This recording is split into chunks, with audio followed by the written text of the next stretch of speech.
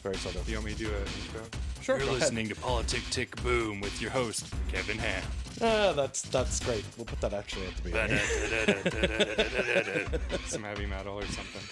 No, we'll put some orchestration. Something with two violins and a duck.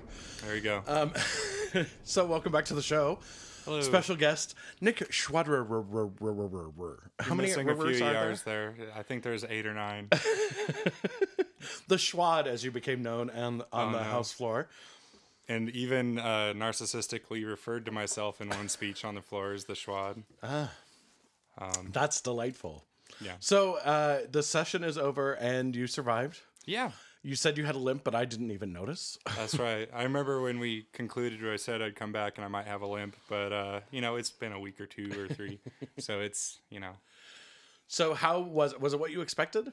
It was. I was actually really impressed. It was a lot more roses and everything when we last spoke because we were like 10 days in. All the bills were 100-0, and I think it was probably about within a week after that the first bill was killed on the floor, and that was one of mine. So, Which was that? that was.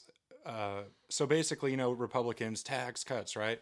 But I was like, Democratic governor. So what can we do?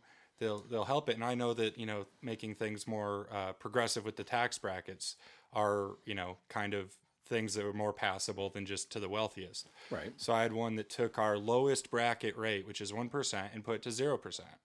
Just saying, you know what, if you're a kid working summers or, not making a lot of income, that'll help out. But, it was a tax cut so early on.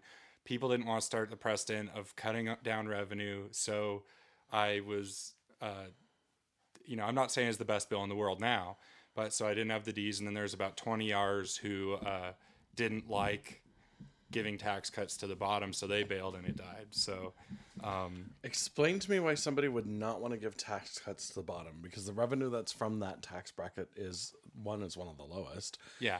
And 2, they're the people that need it the most. Oh, this is exactly. When we're in a situation with a Republican-controlled legislature, a Democratic governor, I don't completely understand bringing bills that you think are going to die, and I thought that there'd be kind of a bipartisan. But to be fair, I was an unskilled politician. My rhetoric wasn't beautiful, and when I got asked certain questions, I was horrible. If you go back and watch it. I think Kathleen. Oh, I'm not going to. Let's be honest. Well, Kathleen Williams asked me on the floor, well, what are we going to cut to make up for this loss of revenue? And I made the mistake of getting flustered and saying, probes will sort that out. And they didn't like that because I wasn't used to the dialogue of apparently I was supposed to pick something to cut. But yeah, so everything was roses, and I think it actually still ended a bit better than 11. Just watching it as a citizen. And also, what I was expecting wasn't exactly what happened. I really expected, maybe I was a bit cynical, that there'd be a lot of dragging me in the back rooms and saying, you have to vote this way, you have to vote that way. And that didn't happen. The only times that someone would talk from the legislature is if it was someone it was their bill. Yeah, I don't think it happened to the House. It happened in the Senate. Oh, exactly. The Senate was... It's funny because, last session, in the 2011 session, the House was a mess. This Senate, however, made that House look rather calm and almost together. Man. There was so much that went on with the Senate up, and it peaked kind of with the thumping of the hands and the chanting, and I'm like, oh, they're doing a rain dance. How odd. I actually went there for that because we could almost hear it in the house and we weren't doing business at the time. And I went down and there's a connecting bathroom and hallway. Mm-hmm. And I went in and it was just, it's surreal because in the house I was used to, we'd have passionate debate, but it felt like there's this level that we didn't cross. Because of the last session when it crossed that line so many times. Yeah. And then, but what the cameras didn't show is the gallery too. And that there's a lot of House members in there. And it was, I'm not saying right or wrong. I'm just saying it was kind of overwhelming to being there, seeing it. And I'm not saying, both sides were just not playing well with others. It was pretty ugly.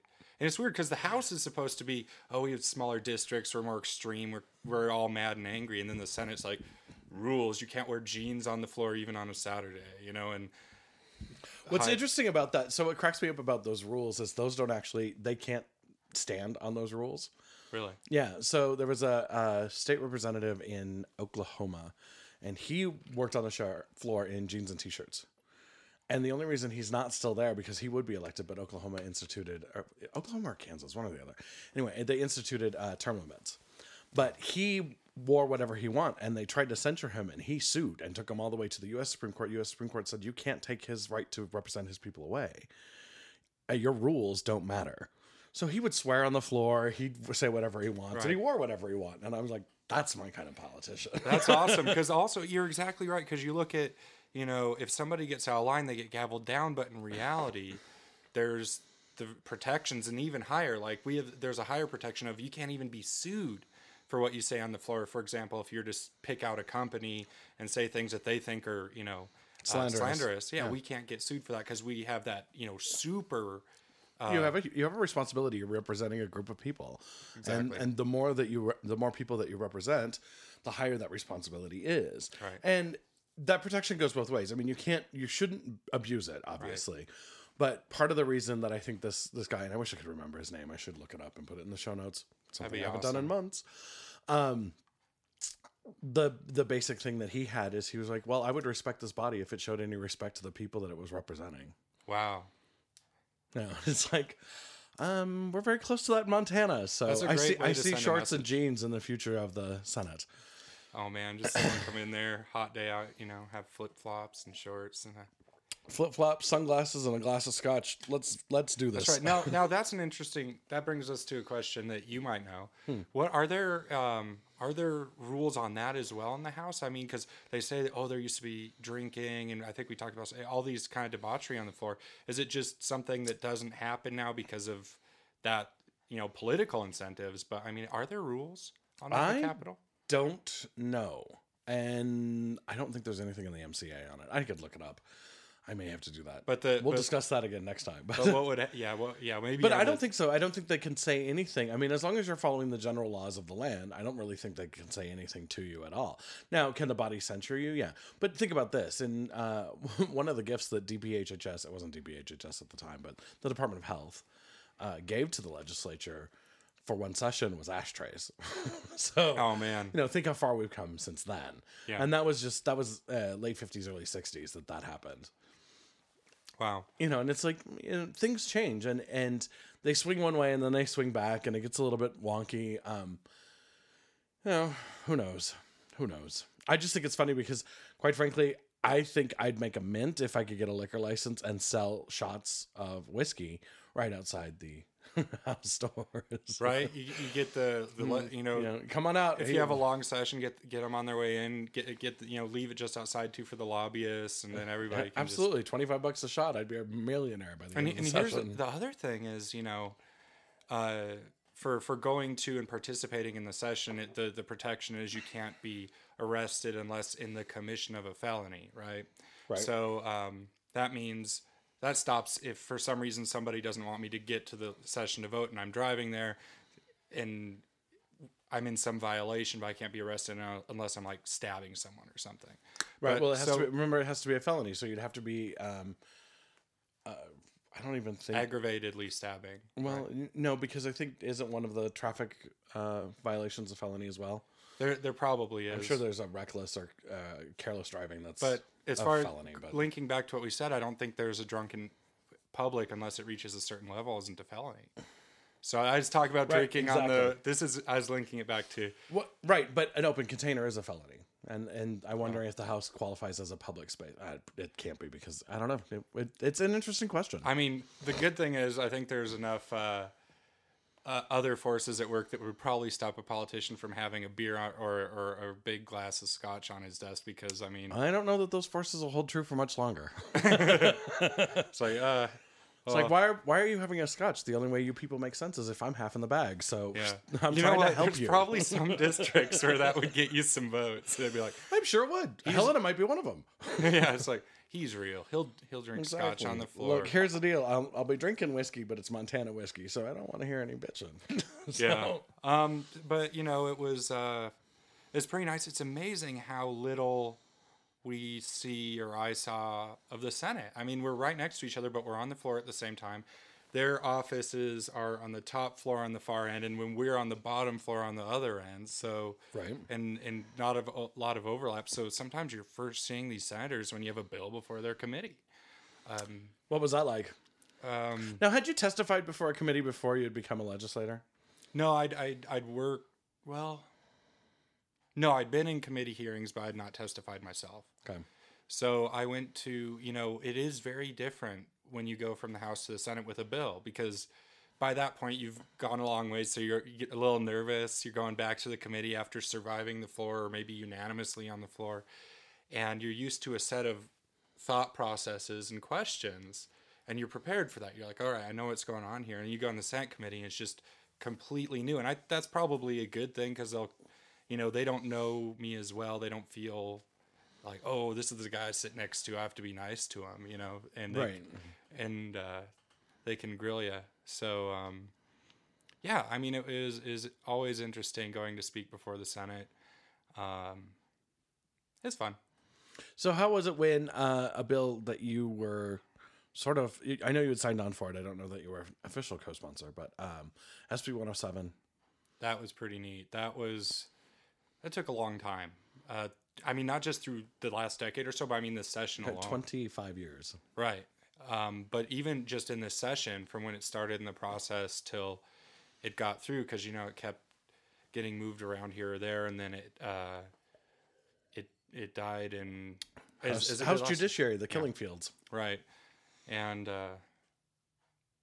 there was a lot of behind the scenes talking, in the caucus. And I was very pleased to see that the party didn't caucus against the bill. I was worried about that, and it didn't happen. And what was it? It really came down to that blast. Representative Bennett Missoula handled himself like a gentleman and did a very good job. And the Democrats did a fantastic job when there were things being said on the floor that I imagine had people wanting to rebut. And we didn't want to rebut them. We Yeah. wanted to shut them up. right. I'm not going to name names, but I actually wasn't even going to talk on the blast myself until I heard certain things that just hit that button. And That seemed to be the theme of the day. Once it passed a certain point, and it got really, really horrible. I watched it, and I've tried to go back and watch it again, and I just can't. right. Because, and here's the thing, it was 60-39, I think, or 60-38 on the blast motion, because 2 were gone. We needed 59 because 2 were missing for the 3/5. So it was pretty close. So we got 21 Republicans, and in the end we ended up getting 30. But it was, of those 30, 35 that voted no, in talking with them, it's, there's probably about 30 of them that were just misguided on the bill. What I think might have happened is, when you hear that there's a law in the books that does something that's just so unbelievable, then people start getting skeptical, like, well, is it really for that? And I think there's 30 of them that were drinking some other Kool-Aid, thinking it was meant to do something that it wasn't. But there might have been 5 that actually believed in the law. Well, and the testimony that went on before the committee, and also went on in the back rooms and in the lobbying in person that happened from Dallas Erickson and Jeff Laszlowy, was filled with hate and ignorance. The things that they were saying were just not only empirically untrue, they were just horrible things to say. And Dallas Erickson is a very special case. For those of you who don't know at home what SB 107 is, it struck the sexual deviant language that had been ruled unconstitutional by the Montana Supreme Court in 1997 from the books. But Dallas Erickson is part of the reason that it has remained on the books. And he was the one who was saying it's been used in rape cases, which it hasn't, that it's been used in child abuse cases, which it hasn't, and that it had been used recently. And his definition of recently was in the last 7 years. It hasn't been used in the last 35. Right. And no one on that committee called him out. And this, I like that some of the members of that committee, specifically the Democrats, And no one stood up, called him up, asked him the question, asked him what county, what prosecutor, what judge, and when. Right. And because none of them did that, I'm kind of pissed. Because it's basic stuff. He said that this happened, and it's a very easy thing to prove or disprove. You ask him when it happened. Right. And since he doesn't have the dates because they don't exist, they could have gotten rid of him. And that would have killed his credibility completely. And they didn't do it. It made me crazy. I was like, "Ugh." And if you need kind of proof about how common sense, no brainer this bill was, you look at the widespread of people who did vote in favor of this bill. You had some hardcore right wingers voting for it. You know, I consider my Senator Fielder, who voted for it on the floor, to be pretty, conservative. A bunch of them, well, I mean, most of them, right? Or maybe not most of the Republicans, but most. And even the ones who gave, Dwayne Ankney. Yeah. The speech that he gave was amazing, and it was heartfelt, and it was touching, and it was off the cuff, and it was all of those things that the floor speeches are actually supposed to be. And the reason that he gave it wasn't because he wanted to, but because he had to, because of what these people were saying about what turned out to be his daughter. Right. And there's three kind of angles that I saw the R's hit on, because only the R's debated. Right. The Democrats already got it 10 years ago. Yeah, because you don't necessarily gain votes from the right when Democrats come up and speak sometimes. But sometimes. you get what I'm saying. I'm not saying it in a mean way. I'm just saying, when we're trying to gain votes. But, Ankney really hit it on from the rights. I was really boring, so I didn't get any quotes, but I was just trying to specifically speak to each of the boogeymen people we're talking about. And then a different perspective altogether was, McNiven? Did you see his speech? I did. And it was different from where Ankney was coming from where I was coming from, but I think that might have spoke to some of the other folks there, saying, hey, even if you have this view, in policy, here's why I'm supporting this. Right. So, I mean, he and I may not agree on everything, but he gave that perspective. You could tell he's kind of uncomfortable because it's not, probably something he's used to doing, speaking on that. But, yeah, it passed. I didn't avoid the signing ceremony. I just didn't go. I was legislating and whatnot, or having lunch or something. It was massive. Was it? Yeah. I saw the Ankney shirts. Apparently it was one of the biggest signing ceremonies that we've ever had in the state. So it's a pretty impressive thing. Yeah, I mean, and it was, I was glad because as we spoke last time, I actually started drafting basically this bill, and I didn't know that Facey had one. And then we had a conversation, and I put mine on hold and just co-sponsored his. And there you go. And I spoke in both committees, and if there's people here who are just concerned with maximizing their secure positions in their political lives in their conservative districts, I don't know if that's the way forward. He got elected to represent for Montana and do his right. And guess what? I actually spoke to my district before this whole thing happened, spoke to, everyone from the Tea Party to the Republican committee, and they all knew what was going on. And maybe because I spoke to them first, they liked it. Nobody else got to them with any inflammatory rhetoric. I said, hey guys, here's a law in the books, go to repeal it. And they're like, oh, that seems unconstitutional to me. I'm a Tea Party. So that's, I think it was just what all the opposition to the bill was pretty much people who think that there's a big secret agenda. Well, the gays do have a big secret agenda, and we can't tell you about it because you have to be inducted, but you get a toaster. And so is there like recruiting? Oh God, I love all those rumors because it just cracks me up. I'm like, well, why wasn't I recruited? That's what I want to know. I mean, I wasn't ever picked for the football team either, so I guess it's fair. But what there is straight recruiting. Yes. Anyway, so sorry, I'm gonna get primaried if I keep doing that. You're gonna get primaried anyway, but that's okay. The thing is that you ran a good campaign. You actually have done well in the session. You made a pretty good name for yourself kind of on both sides, and everybody was pretty well comfortable working with you, which is a really, really good thing, especially in your first session. So I didn't hear anybody go, oh, the Schwad must go. Although I did see that one time on a tweet, but it was apparently a joke.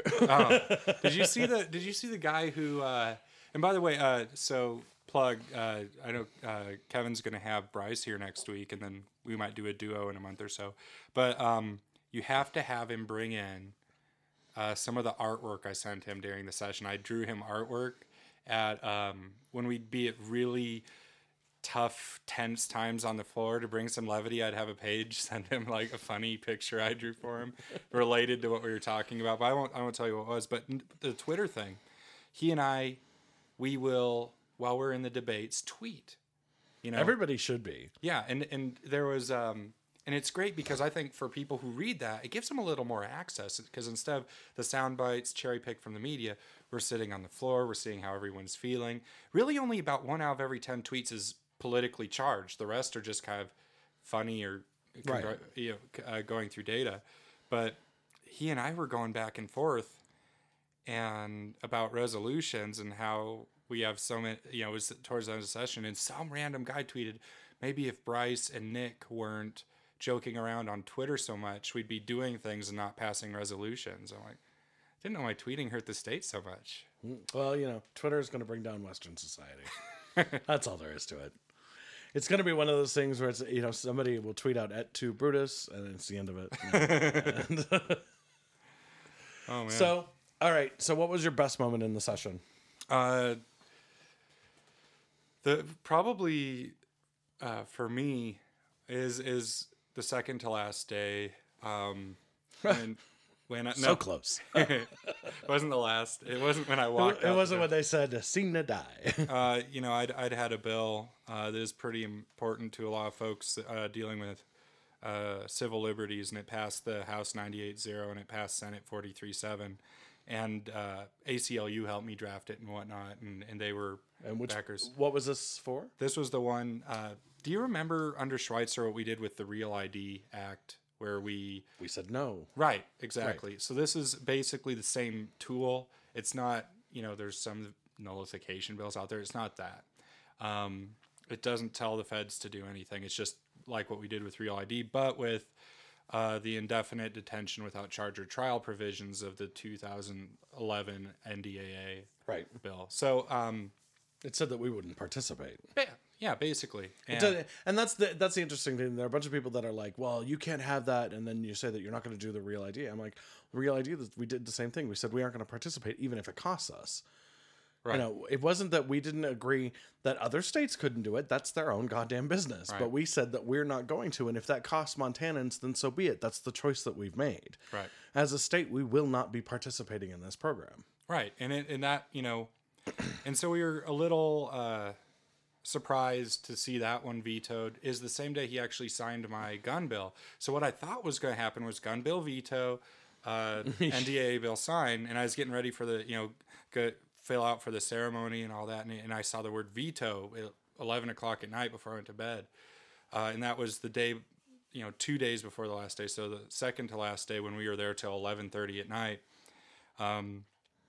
I made the override motion. You know, overrides don't work because you don't want to be seen voting against the governor if you're a Democrat all the time.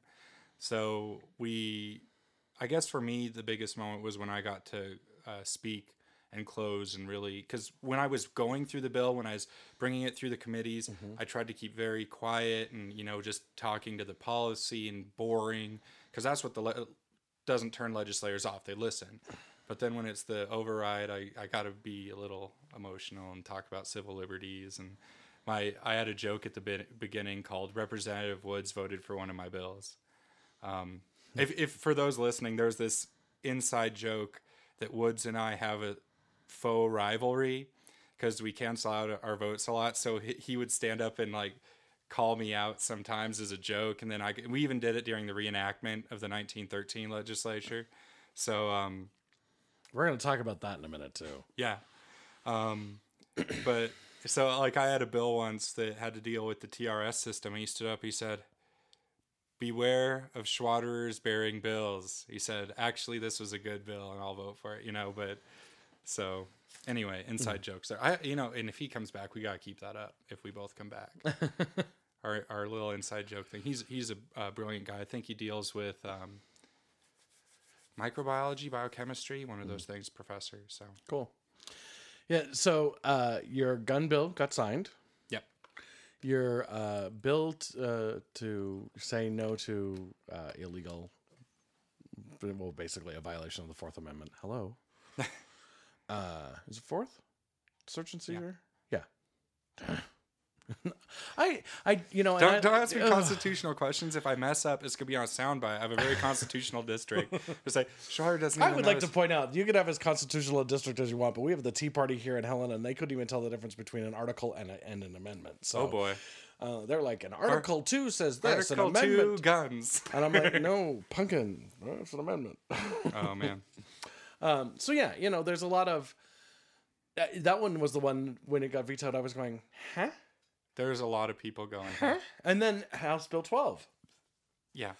was the other one where I was like, oh, quoi?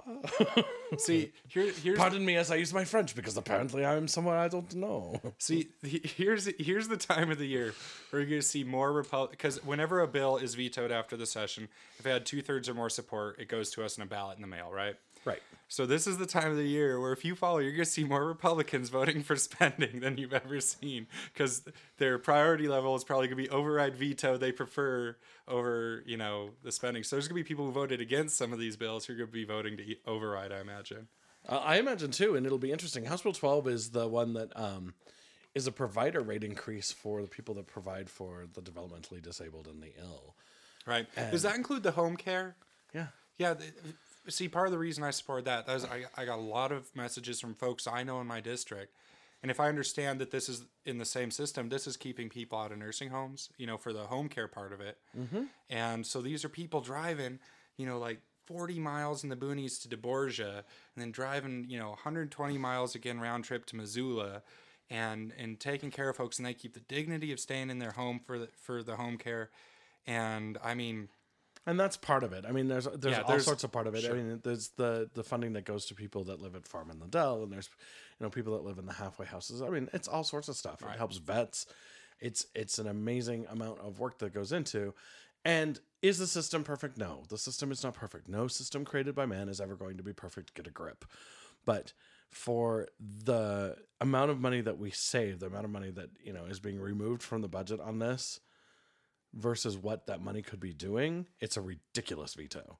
Yeah. It's one of those ones where I'm like, you're going to be overridden on this. And the Democrats are going to do it and look at you like, no, you brought this on yourself. Do you think you the Democrats will vote to override? I think they will. I honestly do.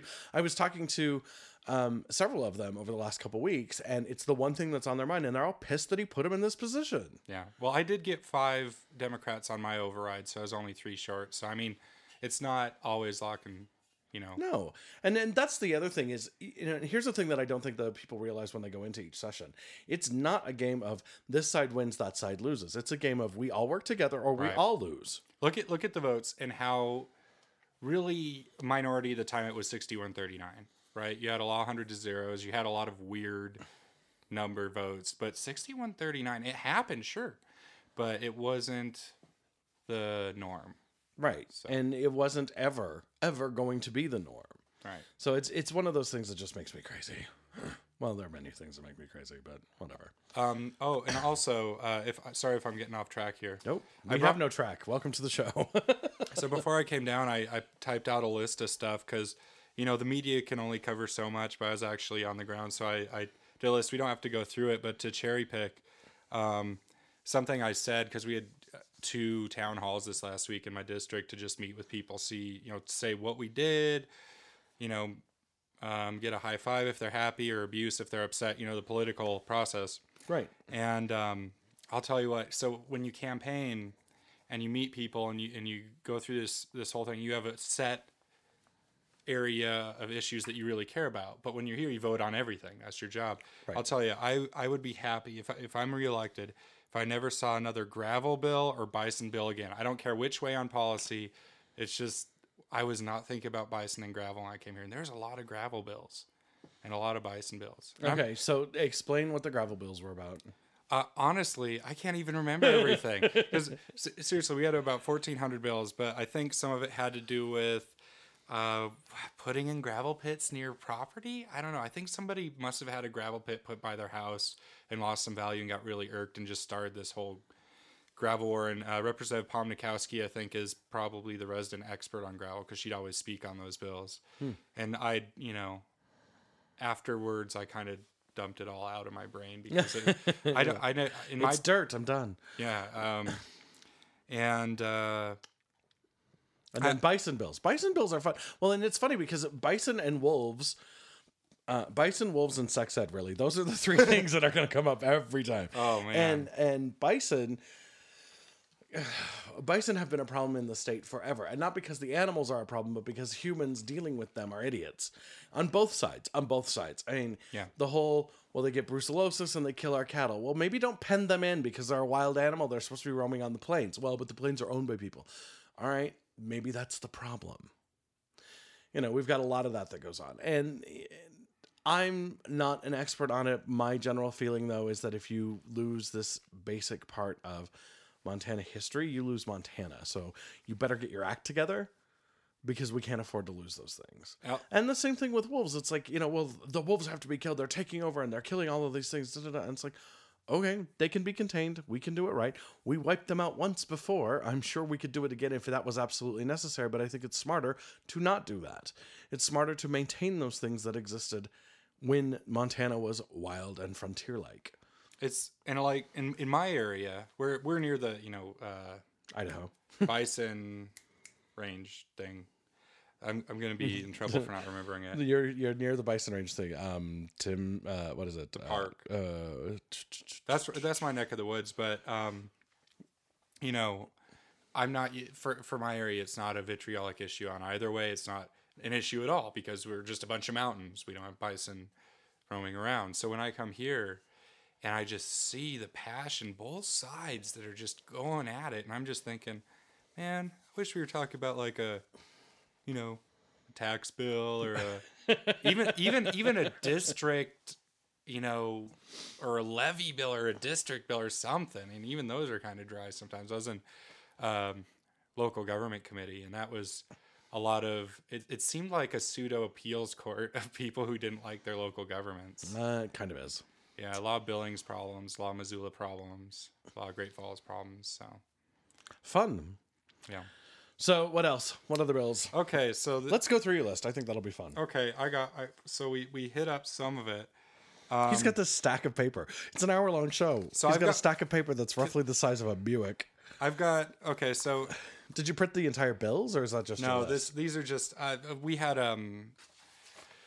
the latest budget numbers came out May 9th, but I think that's all going to change because you have the overrides and whatnot, so it's not worth looking at right now. But we also had the latest revenue numbers come out 2 days ago. And we dun dun dun. Yeah, we're exceeding the SJ2 estimates by a good chunk so far. This year we're projected to be 6% above last year. So far we're 10% above. And that cool. and a lot of it's in because of income tax. So the vast majority of the income tax stuff's in. And that's the vast majority of the revenue. So. You're exactly right. And sorry, I was on House Taxation. I think that's a little nicer committee to be on than House Appropriation because everybody wants lower taxes, but then when you're on Appropriation, everybody wants, Everybody wants to spend money, right? Yeah, so, but it's all these services need help. Right. We only had one tax increase bill the whole session, and it was a gas tax increase. Did it pass? No. Well, I mean, come on. Did you think shocking? Oh my gosh, shocking. Well, but anyway, so okay, let me go through some of this. We had so folks, here's some of the things that happened at the legislature that may not have been covered in the news, or maybe it was and you don't remember. We killed a bill banning assisted suicide. Physician-assisted suicide. Yeah, well, random assisted suicide is. I imagine the real because that's called murder. The real small government position would probably be unregulated assisted suicide, but this is a physician. Sorry, that was a little joke there. Unregulated assisted suicide. What do we call that? Politics. Anyway, and that passed the House, died in the Senate. Thank God. Here's the funny thing. So the main line in it was. And it's just a weird set of words to hear in law. Consent is not a defense. I understand what they meant by it, but it just sounded funny to hear those words. Yeah, because consent is a defense. Right, but get this. Whittick, of all people, proposed an amendment in Senate Judiciary to change it to take out not and put it consent is a defense into law. And everybody's flipping out at Whittick, who supported the ban. So that's probably a little something you probably didn't know that was interesting. We had Tom Jacobson. He got a bill through, and I think it got signed, issuing tax credits for folks who organize and build in access to basically locked up public lands. You know, that was a big issue. Right. We checkerboarded for some reason back in the day, and there's literally public land that's locked away. So he is able to work with both sides, and his bill just said, listen, if you're going to play nice with others and you're going to actually go out of your way and make a clear Easement. yeah, and allow access, it's pretty small, but still, here's a tax credit, right? So I know tax credits, but it's, Did that die or pass? it passed. Good. Well, and here's the thing that I don't like about it. Ellie Hill was carrying the major access law, Right. that would allow corner crossing. What happens now is such a ridiculous amount of "this is mine, it shall not be yours," that I want to pass a law that would make it's kind of a taking, but actually, since it would give some land back to other people, it's not really a taking. But it would basically mean the border of your property, the first 1.5 feet into it, you can't contain. So you just Right. Okay. So basically what it means is there's actually 3 feet between everybody's borders.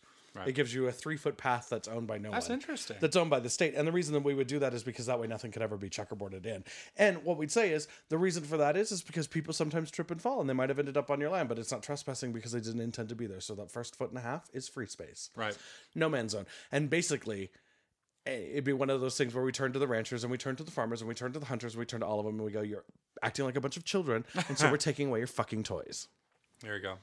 But there's that's kind of like what some people, because I don't know other folks. I don't have a big ranch or anything, but like when we'd put up fences. That's not what I heard. I heard you had a giant ranch. I have and you're actually Batman. tens of thousands of acres, and I just came here to vote for my interests. No, you know where you put your fences in a bit anyway, because you just for margin Right. You of just error. want to make sure it's okay. So if somebody's like, "Hey, it's on my," it's like, actually, that first 6 to 8 inches on the other side of my fence is my land, but you wanted to be sure. Right. I want it to be 18 because it's hard to walk on a 6-inch path, but Oh, make it 18 on both sides. That's 3 feet, and that's not a big deal. And what it is they still own the land, can still use it for grazing, can still use the minerals out of it, whatever they want, but they can't claim trespass on it. That's all. and How's that for fun? Okay, so here's something. We passed a bill. I don't know if I think it's law now, but there's 2 bills to deal with things in public spaces. So there was one that died to put. Things in public spaces seems rather vague. Oh, sorry. Well, because they're one's public buildings, one's classrooms. Okay. One was going to put a copy of the Bill of Rights, even if it's literally printed off and taped on the wall in every public building, Bill of Rights. That died. But then the one that passed was to put, and there's sideboards, but put a Constitution and a flag in every single classroom in the state. And Aren't they already there? I thought so, because I had them in my rooms. I'm like, But I was in house ed, and remember, this is the guy who has a very big veteran district and probably voted for every single bill that ever came to him that said anything good about veterans, because that's just right. Me. But then I ended up being the only one in House Education to vote against the put a flag in every classroom bill. And I'm like, am I anti-American? Certainly not. I just didn't feel comfortable having the state tell schools, which have their boards and their communities. And it's part of their budget. They don't get to tell them how to spend that. Oh, actually, the sideboards were, it'd be like donated from their American Legion, but if they couldn't get one donated, they didn't have to do it. So it's a little more reasonable. Well, then but here's the thing: if the American Legion had gone around and donated them anyway, guess what? They would have put them up. Yeah, I mean, teachers are always looking for crap to put on the walls. Yeah, because I don't think there's our schools are secretly anti-patriotic or anti-American or whatever. No, that's what the Tea Party thinks, but that's because the Tea Party couldn't make it through our education system. But there's not kidding. I know it's mean to say, but I'm not kidding. Oh, some things I just can't say anything just for safety. I see, and I love that. I'm going to really enjoy the next election cycle because there have been a bunch of people on my show, and they've said things that they probably shouldn't have said overall. But None of them have said anything like what I've said. Yeah. And there's and the best thing is that really helped me this session is I've noticed there's some politicians, and it's not isolated to one side of the aisle, who I don't know how they got this far, but they aren't capable of allowing someone in the room to be wrong. Do you know what I'm saying? Like, in their mind, like if they hear something that is something that they don't agree with, they have to tell that person that they're wrong and get into an argument and everything with them, where no minds are going to be changed, and just go at it. Whereas, a decent chunk of us have what's the term, active tolerance, where you can hear something different from your views. I always just term that maturity. Yeah. Yeah, exactly. Maturity. So, if I have someone come up to me and say something that I totally is not my personal views, I can listen and be, that's all right. But it comes out on the floor. Oh, okay. Sorry. I'm just looking at I'm trying to get the more exciting stuff. I love that you're going through your list the way I would go through a list. So it fits right in. A lot of fireworks, but we passed the Indian language bill. So that I don't know if you followed that, but I did follow it, and I think it's one of those more interesting bills. It's a very Montana bill, and anybody who doesn't know what this is, the Indian Education for All program is actually, I guess it's like 10 years old now. Right. It's a really, really cool program that takes and tells the other half of the history of our country. People think about, we know the Western history. We know the stuff from the Europeans that have come over and taken over the land. We don't know our history from the natives that were here before. And as sad as it is that we've wiped them, out for the most part, and then hidden them away on reservations, their history is very, very impressive, and their society is very important, and it's important that we keep those things. Again, it's one of those things that makes Montana, Montana. We can't lose those things. So they started the Indian Education for All program, which it brought some of those things to everybody in every high school in the state. It's a great thing. And then this, correct me if I'm wrong, but my understanding of this is to actually get funding to teach the 3 major languages. Is it 3? Or actually just for each reservation. So yeah, it's the reservations to get their own, but then they offer, don't they offer digital classes? So the people that are at a regular high school, if they want to take Cheyenne as their foreign language, can. So basically, when the bill started out, and I can just do a quick history if you like. Sure. It started out, the way Windy Boy, because it had a lot of different evolutions or phases. But it started out where actually Windy Boy was taking about $7 per student out of Indian Ed for All. This is just the start version, and he is going to create this program where basically there'd just be a transfer of money, encouraging the reservations to develop on language education.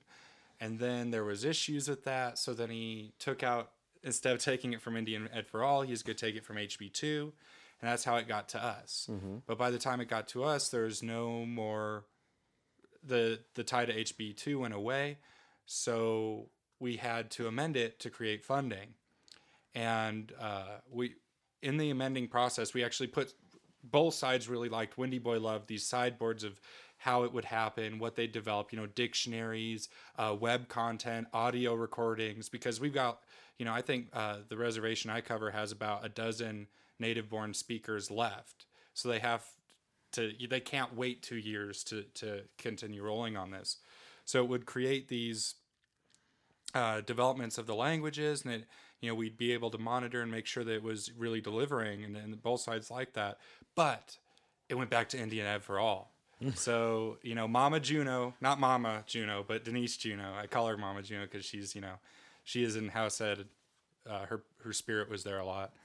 And said, kind of, that's not going to fly. So what happened was everybody wanted this bill except for 3. But the D's voted no because it was Indian Ed for All, but they thought it was still going to pass. Then 3 R's voted no because they just didn't want it at all. And then you literally had a bill that only 3 people disliked that died. Yeah. So we ended up juggling things around. We were able to make the switch in committee to just an appropriation, tie it back in, and it went through with $2 million to develop it. And remember, if you want to know the importance of this, I'm a guy who's gotten a lot of flack for voting against a lot of spending, and I voted for 2 million for this because we cannot wait 2 years. These languages, when they're dead, they're dead. We've got people who were born speaking this language who were resources that need to be used. So anyway, that was Right. And what's interesting, for those of you that have an iPhone, if you go into settings, go to general, go to keyboards, go add new keyboard, and then scroll down, if you look in the C's, there is Cherokee. It's one of the only native languages that actually has its own glyph set. And so you can text in a native tongue. That's important. The fact that these languages exist at all, they were very useful to us. Everybody knows the story about the code breakers and then the Windtalkers in World War II. We figured out a way to break almost every single code because the Japanese and Chinese languages are structured in a way that we can understand. The Germanic languages and Latin languages are also structured in a way that we can understand. The North American languages gave us a completely different structure, completely separate from everything else, and we were able to communicate without being understood. right. And those things are important. So, the history is important. And I'm not one of those people that I like history. I think it's very important because it's a way to obviously learn, get an idea how to do things better so that we don't make the mistakes of the past. I don't think that we should be looking back as everything was better back then, but to lose knowledge is so horrible. Right. And, $2 million is a lot of money for one individual, but it's not a lot for a state. For a group of 1 million people, that's $2 each to save a huge part of our history. Well, and also, so give up your latte today, people. well, and also when you look at what we have, what we can do with very little of what's left, with the technology we have, those dozen people will be enough. Because if we can, we've already started with some audio recordings. There's a dictionary. There's the system, but to get a robust system that we can preserve, and we have the immersion school up in the Flathead, and it's because you need. The next level that I'm personally going to do, and I'm not going to, this isn't me tooting my horn, but just as an example, there's voting for it and voting for the appropriation. But what's also important is speaking in it, not just, I learned some of it, but using it and utilizing it. And during the interim, I will be going to Salish classes. Cool. Because that's the language of my, district originally, the first language, And the only thing I said in committee is they said, and it's great. We can, this can be used to meet their foreign language requirement. I'm like, can we change that term and not call it a foreign language? I understand it's good for meeting a requirement. It's a second language. Second, exactly. So that was pretty neat. I did pass a couple of bills. I mean, yeah, but they sucked. The bills that you actually get to pass in this kind of a system aren't super exciting. I guess I was on tax. The one big non-wonky or boring tax change I guess people see is both sides had prioritized doing something with business equipment tax. And that was lowered, and the the exemption level for when it kicks in is higher. So before, if you're a farmer not making much money, but you had some pretty expensive equipment, you're getting hit up. Now you might still get hit up, but you'll have to have more than $2 million worth of equipment instead of $20,000.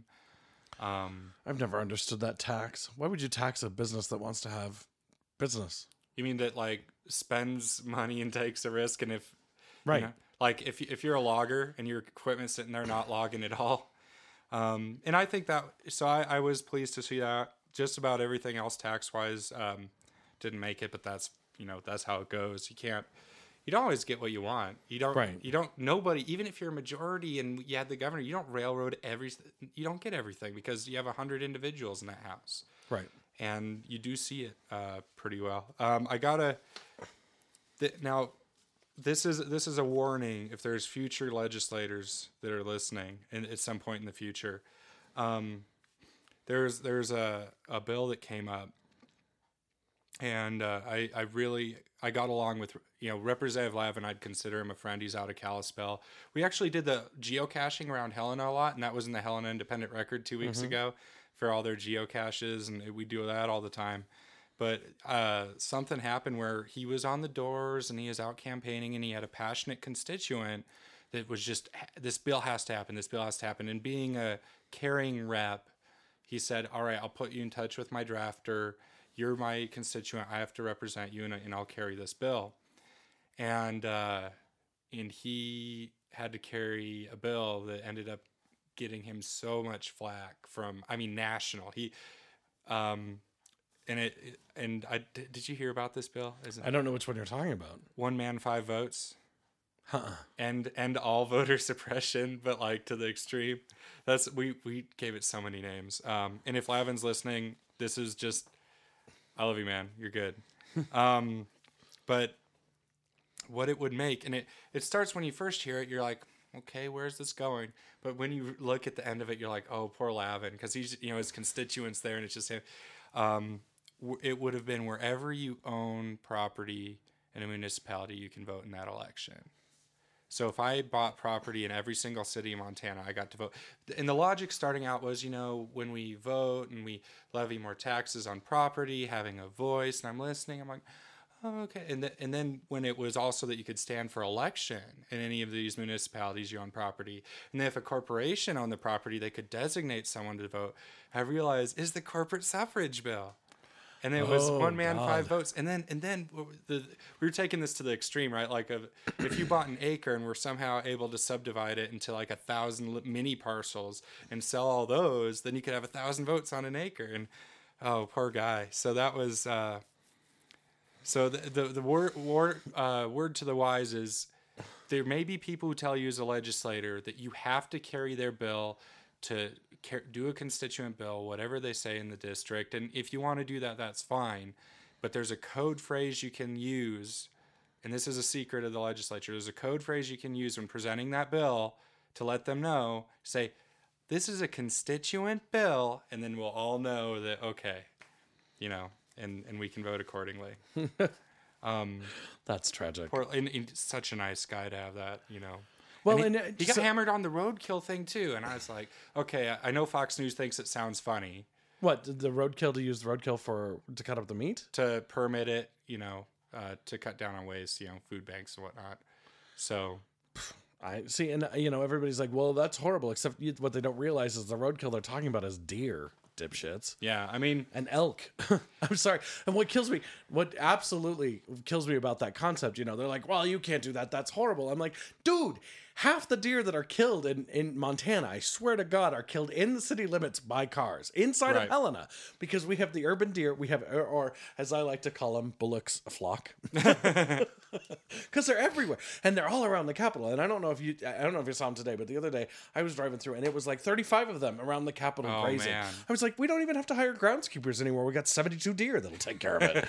But literally, they get hit by cars every day in this town. Right. And so there's always this deer that's just been, they're killed lightly. There's a nice way to do this because they get hit by a car, but the car's going 22 and it kills the deer, but it doesn't do much other than snap its neck. Right.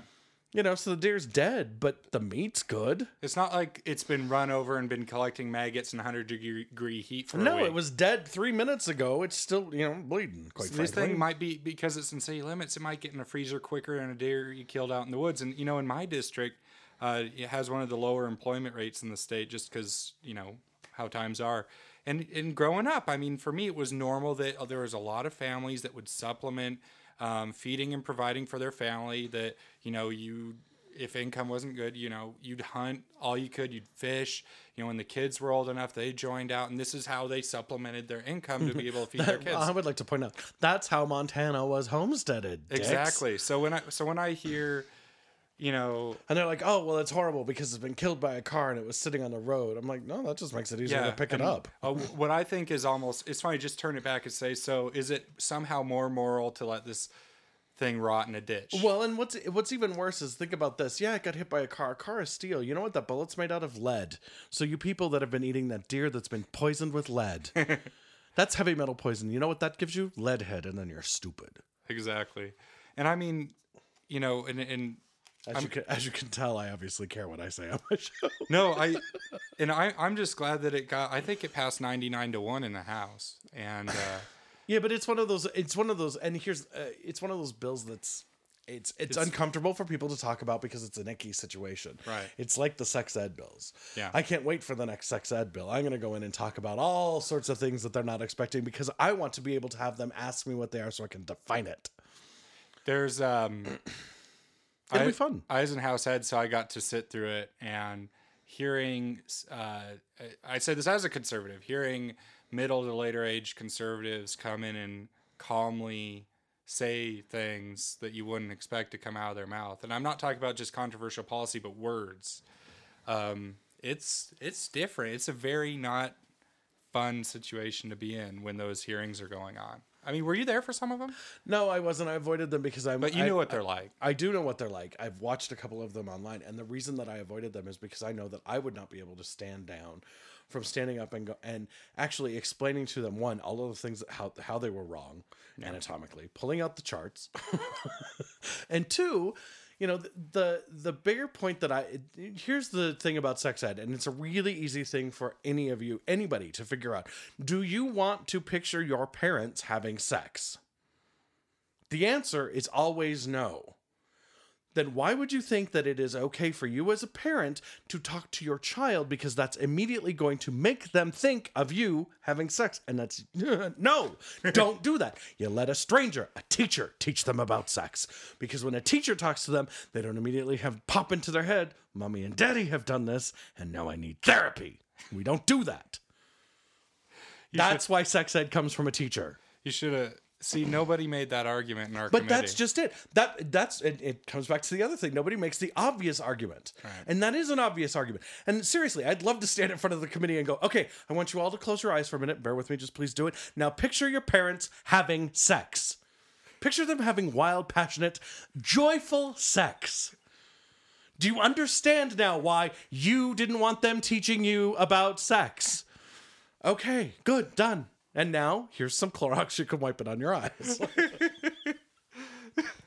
I'm glad I came back for another show. Oh, man. Bryce is going to have to step it up for the next one. It'll be good. We had... I carried... okay, so we passed a marijuana DUI bill. Doc Moore out of Missoula carried that. You know who voted against it? Who? Creighton Kearns. Why? Because this surprised me. He voted for it in committee, and then he stood up and he said, after, researching this, whereas I understand the intent, I do not trust that the method of measuring the blood levels and the way this could be administered is going to be effective to accomplish its goals and a worthwhile expense for the state. So that was... Which is a legitimate thing. I mean, it hasn't been studied enough because it's been on the list of drugs. It's a drug. It's horrible. It's bad. Well, we're watching all these people popping Oxycontins like M&Ms. Hey, you're talking to a pharmacy kid. I hear you. But it's... It's funny. I knew I was going to vote no on it already, but to hear, I didn't know Creighton was going to vote no. That was very surprising. Did it get signed into law? I imagine it did. I mean, who wants to veto a DUI bill in this state? You'd look like a monster. But did you? I saw that because now the big thing everyone's talking about is the BAC rate in law. And I saw that. I don't know much. I'm not on the DUI political scene in the groups. Knowing where everyone's stance is.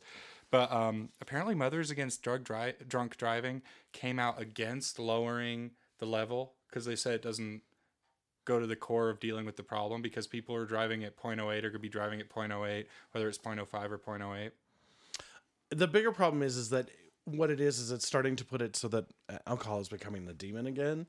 And that's just going to create a bunch of pushback that's actually going to do more harm legally because at some point... Again, the pendulum's going to swing the other way and things will be released. Things will be relaxed. Right. The bigger problem that we have with DUIs in the state, there's a lot of problems that we have, but mostly we have a lot of people who don't realize how intoxicated they are because they never learned to drink correctly. They never learned how to handle a drink. They were never taught how to handle a drink because they didn't have responsible drinkers around them. And as we get further and further down this road with fewer and fewer responsible drinkers, it becomes a bigger and bigger problem. Right. And it's funny to me because you go to Europe. I love using Europe as an example just to piss everybody off. But you go to Europe and people still drink wine with lunch. Yeah. But people aren't blotto out of their mind. Or you look at, because, I studied over there and is 18.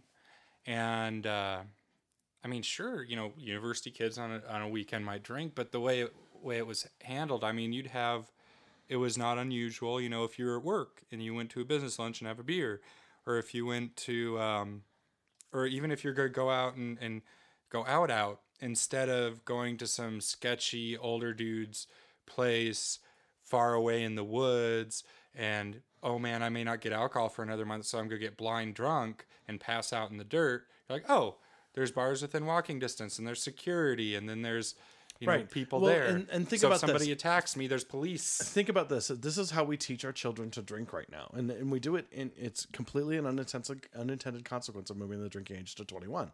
Yep. But because they are taught to drink by going out and hiding it, Yep. they're taught it's wrong, that they shouldn't be doing it, and that if they get caught, they're going to get in trouble. So they work very hard at hiding these things. And then as they get older, they get better at it because they have a lot of practice at doing it. Right. And then you get a bunch of people who never learn to drink socially. They've only learned to drink in these situations where they're hiding it. Right. And they're doing it, they're drinking when they're at work, but they're hiding it so nobody knows until somebody gets a DUI because they drive off the fucking road. Right. We're setting ourselves up. It's stupid. This is, you know, it's the equivalent. It is the analog in alcohol of abstinence education. Right. Because you don't teach the kids how to do it right, so they learn to do it wrong, and you end up with STDs, and you end up with pregnancies you didn't intend for, and you end up with people who are 13 needing an abortion. Hello, this is a problem. And the better way to fix it is to educate. You cannot do wrong by giving people more information. See, I hate to go on just kind of cliche example to bring up, but I just thought we would have learned more of a lesson with prohibition and the problems that we had to deal with when we thought we could just make it go away.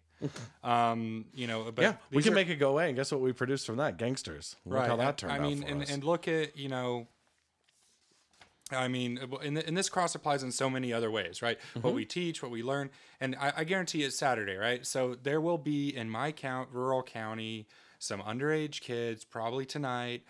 Dude, they're drinking now. They're drinking right now. They're going out in the woods. They're out on the lake. They're drinking. Yeah, they're gonna go out in the woods, hide away from everyone, get falling down blind drunk. If somebody breaks into a fight or someone dies, which has happened in my little community of 3,000 several times, there will not be law enforcement anywhere nearby, or your bartender who can grab a phone, even if it's a rural bar. So I mean, it's a concern. And this isn't just with alcohol. We prohibit a lot of things that create a lot of problems. So. You know, I think the consistent small government position would realize that trying to stop things that we may not like is maybe not always the most responsible policy. Well, no, but you don't stop them by taking them away. Yeah. You stop them by making responsible use of far more important thing. Far more important choice is be responsible. If you're out drinking and your immediate thought when you see somebody get too drunk is they're not a responsible human being, and I'm going to be responsible for them, then you're doing it right. Right. But if that's not your first thought, if your first thought is, hell, get them another shot, let's see if we can get them to dance, you're part of the problem. Exactly. You know, but isn't this the so I try and remind folks in my own caucus, isn't that the conservative mantra? Personal responsibility, accountability for your own actions, and there should be responsibility for your own actions, but you should also be a decent enough human being to extend those actions to make things better for others. Oh, exactly. So, and you don't do that in a way by taking away their rights or taking away their access to things just because you don't particularly like them. Right. And teach them to deal well with it themselves. That way you don't have to be responsible for them forever. And I always like to point out, you know, because give a man a drink. That's right. And he'll drink for the afternoon. But teach a man to drink responsibility and he won't run you over with his car.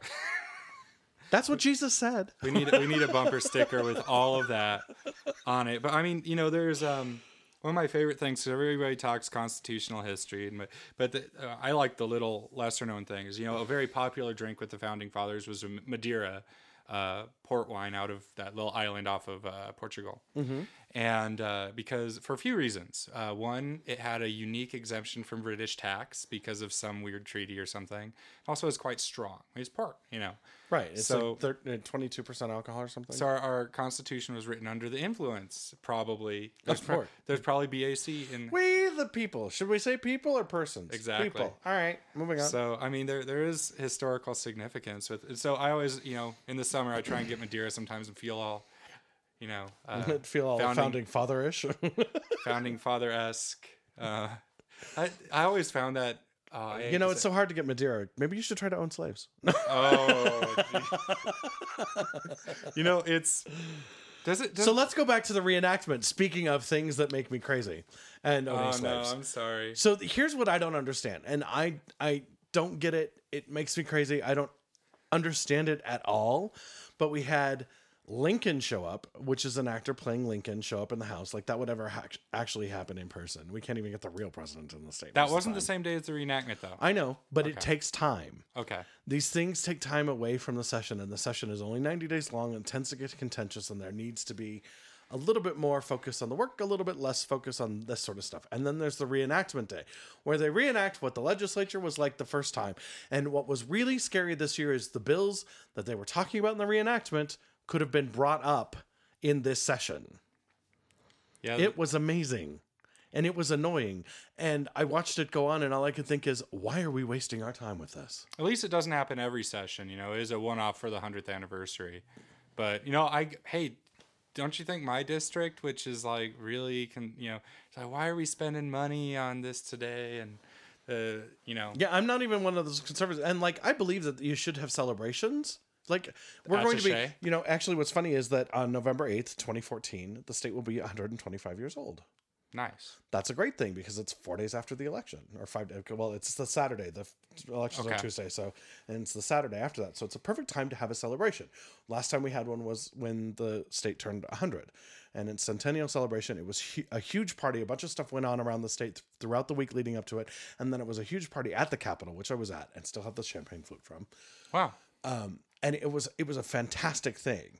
And it was a great time for all Montanans, not the left, not the right, not the Tea Partiers, not the Libertarians, none of that. It was for every Montanan of all colors, all stripes, all of us to get together and celebrate the fact that we're Montanans and we have a really, really amazing state, which we do. And we are. Yep. And we need to be doing that again. Speaking of, I do need to go actually make that conversation happen with the governor because we do need to have that happen again. But by that same token, we don't need to have this stuff happen in the middle of the session with our legislators wasting a day. An entire day. It was ridiculous. I hear you, man, but, you know. I mean, if that would have happened, I would have come in and I would have been sitting down in shorts and with popcorn going, entertain me, because I'm not doing any fucking work. Did you see, when I was put in the situation, I went for it, man. I shaved down to just a mustache. I was looking up whatnot. And I was playing a lame one-term Democrat. So was Mike Miller, actually. We were both one-term Democrats. I think there's a couple socialists because I think that's who we had. And I went to Chuck Hunter just before. I said, Chuck, I'm doing research to be a 1913 Democrat. Do you know what the platform was for the Democrats there? And he said, you should know, you're doing a pretty good job. I'm like, oh, Chuck, don't say that. Speaking of which, by the way, with the decorum, a lot of respect for Chuck. I mean, seriously, I mean, you know, it's a tough position to be in, but he had, I think he had everybody's respect there. I'm just saying, for being, I'm getting off track with the thing, but I'm just, I wanted to give a shout out to Chuck here. No, all things considered, fine. You know, it's only once that they're going to do it because it's the 100-year celebration for it. Fine. Did you watch it?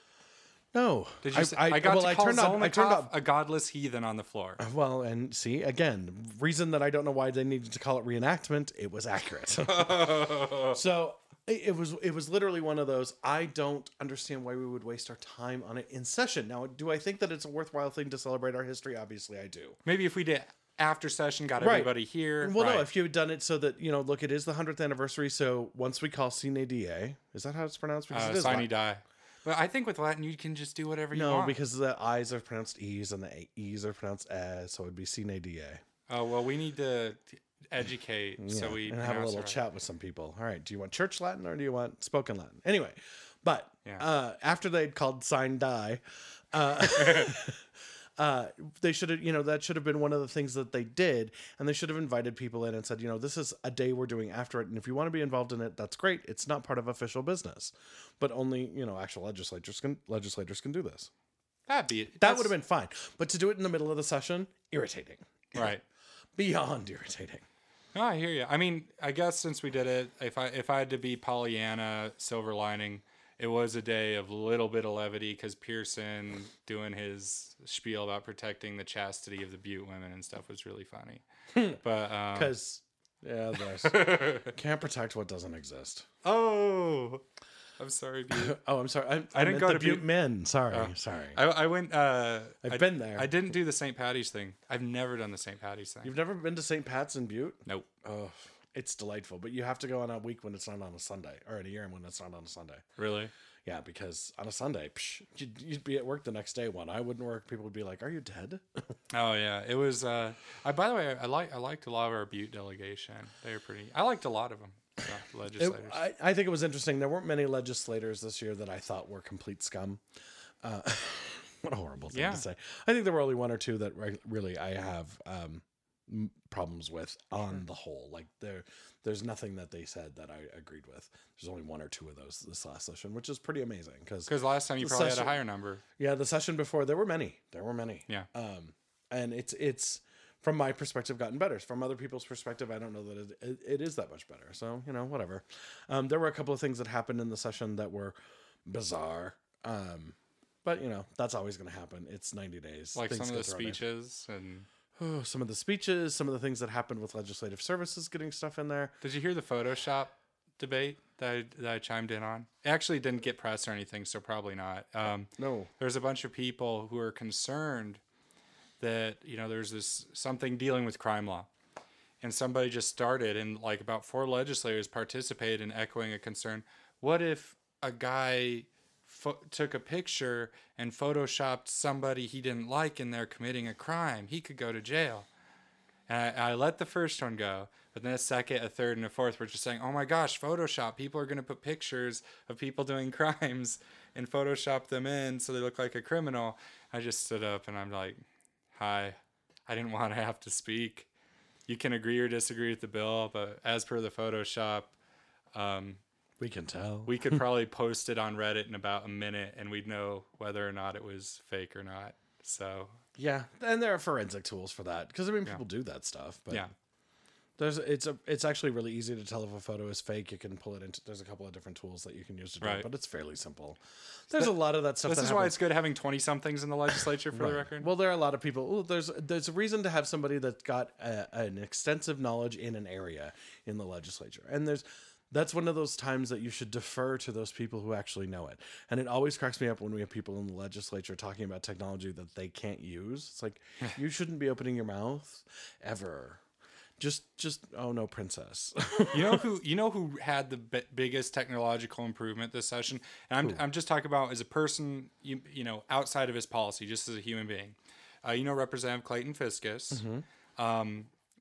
Never used any technology in his life. Not a cell phone, not a laptop, nothing. And he comes in, amputee can use one hand. And he got a smartphone. He got himself a laptop and an iPad. And he sat behind me. And by day 10, he was just, he had this little tapper thing. He was just zooming through it and just rocking it. I'm like, I don't even have an iPad, right? So he's just, pulled up this bill and saving it. And he's using the speaking tool or thing. So the transcription tool? Yeah, transcription. And I was just like, yeah, good on you, Clayton. I've been asked to teach an iPad class to a bunch of people that just got them. And they're like, now, do we need keyboards? And I was like, no, you don't. Well, why won't we need keyboards? I'm like, I'll show you because you can talk to it. And I showed one of them, and she's like writing her book now because she hates to type, but she can talk to the iPad, and it just keeps going. So why not? Oh, that's great. Is there a specific app that comes with the iPad, or do you just use a Dragon? The app, it's built into the system. It's part of the keyboard. Oh, I'll show you once we're done with the show. Is it the little microphone thingy? Yep. Oh, because I'll accidentally hit it on my phone, and I'll start typing my swear words while I'm trying to turn it off. I mean, I don't swear. I'm a conservative. So. And on that note, people, well, it's been great having you back on the show. I do want to do a show where we can have both you and Bryce on to talk about your perspectives on some specific bills during the session. I think that'll be fun. Okay. Plus, find out what you're doing next because I believe both of you are going to run again. So. Yeah, absolutely. Very cool. One quick question. Have you looked at how your district has changed? Did it change much? Yes. So I'm part of Missoula, part of Mineral, part of Sanders, and part of the Flathead Reservation right now. And basically, I lose my biggest city in my district, Frenchtown, and Houston in Missoula, and I just keep the 9-mile section of Missoula, and I go further into Sanders County. I get land-wise, not population-wise, probably a little over a third of the reservation now, and I get Plains is my new biggest town in Hot Springs. But it's, if I'm being partisan and political about it, I looked at the numbers and the percentages are an improvement. So I guess the only threat now is primarying, but it's pretty good. And also, I think it's appropriate because I got assigned to the Tribal Affairs Interim Committee. Oh, that's right. We're going to talk about that. Right. So, but we can go into it more next time if you like.